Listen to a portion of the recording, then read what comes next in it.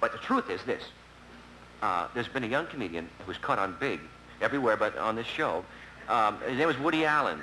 And he's 3 shows in a row he's been cut out of. Jane Mansfield was on one night with Zsa Zsa Gabor, and they inhaled, and we ran over, and he didn't get on that night. And every night this kid has been on the show, he's been cut. And to give you an idea, his first routine was about the election. You can see how long ago that was. And I'm afraid he's overtrained. But I want him on in my spot tonight, and I want you to know that not every performer gives his spot to another performer, but I want him to be bigger than I was, even if it means he will never be back. Woody Allen!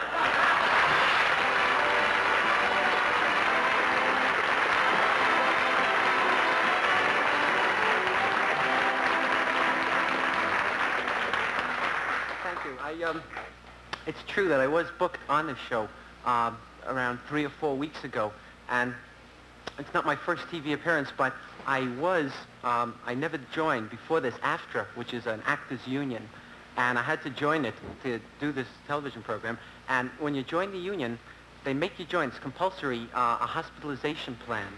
And it's a very funny plan because it's like the Columbia Record Album Club, you know. They send me every month a list of operations, you know, and I got to pick out 6 for the year that I want, you know.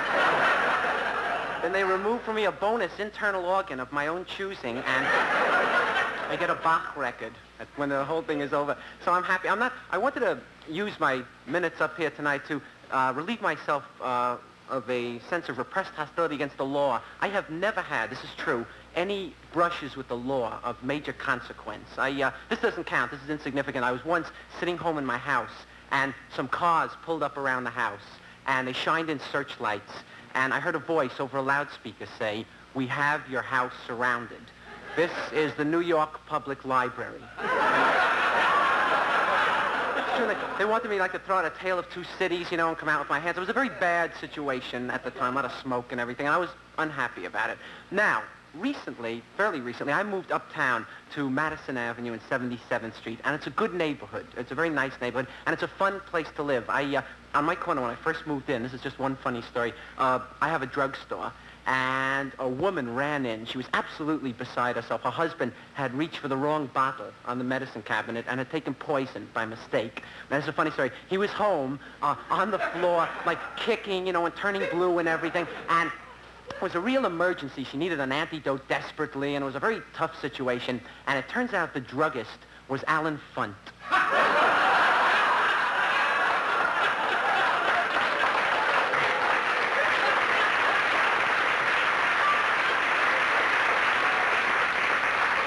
He had her on in the store for a half hour there, you know, with things going. So it's a good place, and it's happy, and very convivial and everything. But because there's a lot of money up there, and it's an opulent type neighborhood, they keep on robbing us all the time. This is a big problem. My apartment alone was robbed about 4 times in 2 years.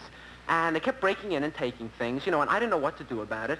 So finally I put on my door a little blue and white sticker that said, "We gave," you know?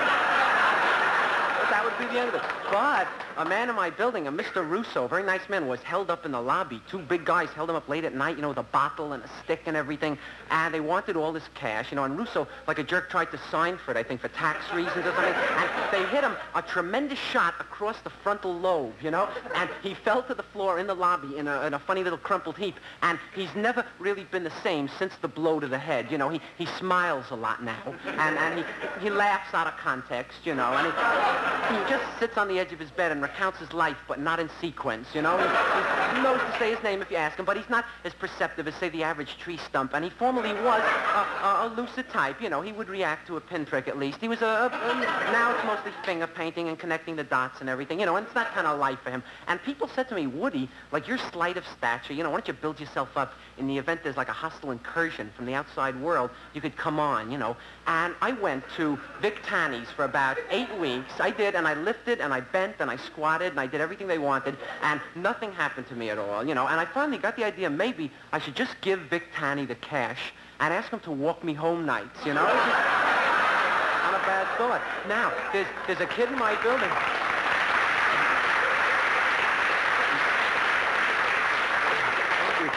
This is true. There's a kid in my building, a little cretiness type named Leon, who takes karate lessons all the time, you know, and Leon's always walking around with his hand cocked at a right angle like this, you know. He's a difficult kid to reason with on any level, you know, and they said that I should take judo because it's a great equalizer and everything, and, you know, but I'm essentially, you know, a practical type, and I've boiled judo down to the principle that the bigger your opponent is, the bigger the beating he's going to give you, you know?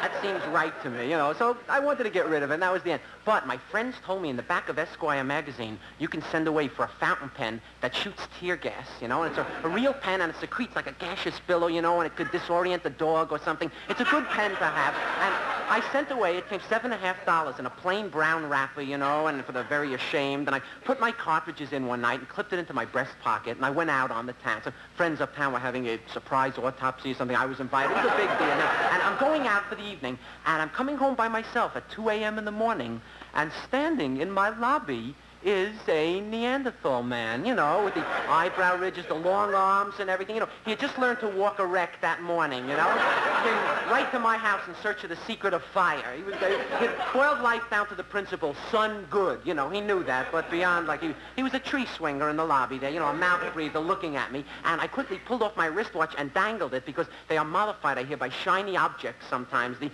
tick-tock sound is very soothing to him, you know, but he ate it, and I was really impressed with it. And I stepped back, you know, and I pulled out the fountain pen. I unscrewed the tear gas pot and pressed the trigger, and some ink trickled on my shirt. And I made a mental note to call Esquire and tell them, you know, because I'm standing in the lobby at 2 a.m. with obviously the product of a broken home, you know. I had a fountain pen in my hand. I tried writing on him with it a little bit, you know, but it didn't know, something witty, I felt. And he came at me and started to tap dance on my windpipe. And very quickly, I'm alert, I lapsed into the old Navajo Indian trick of screaming and begging.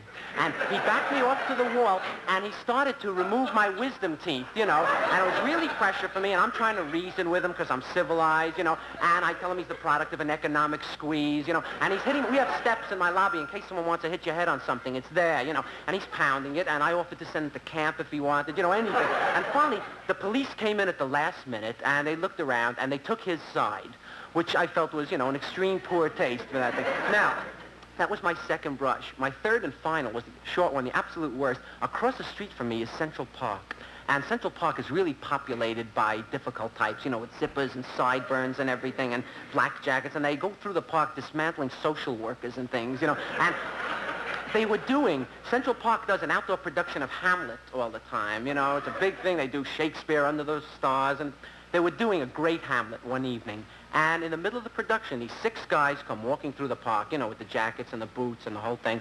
And they came upon the production of Hamlet, and they grabbed Polonius.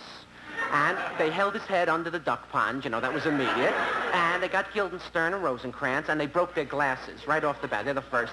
And the guy who was playing Hamlet, you know, felt obligated to do something because he was the lead in the production.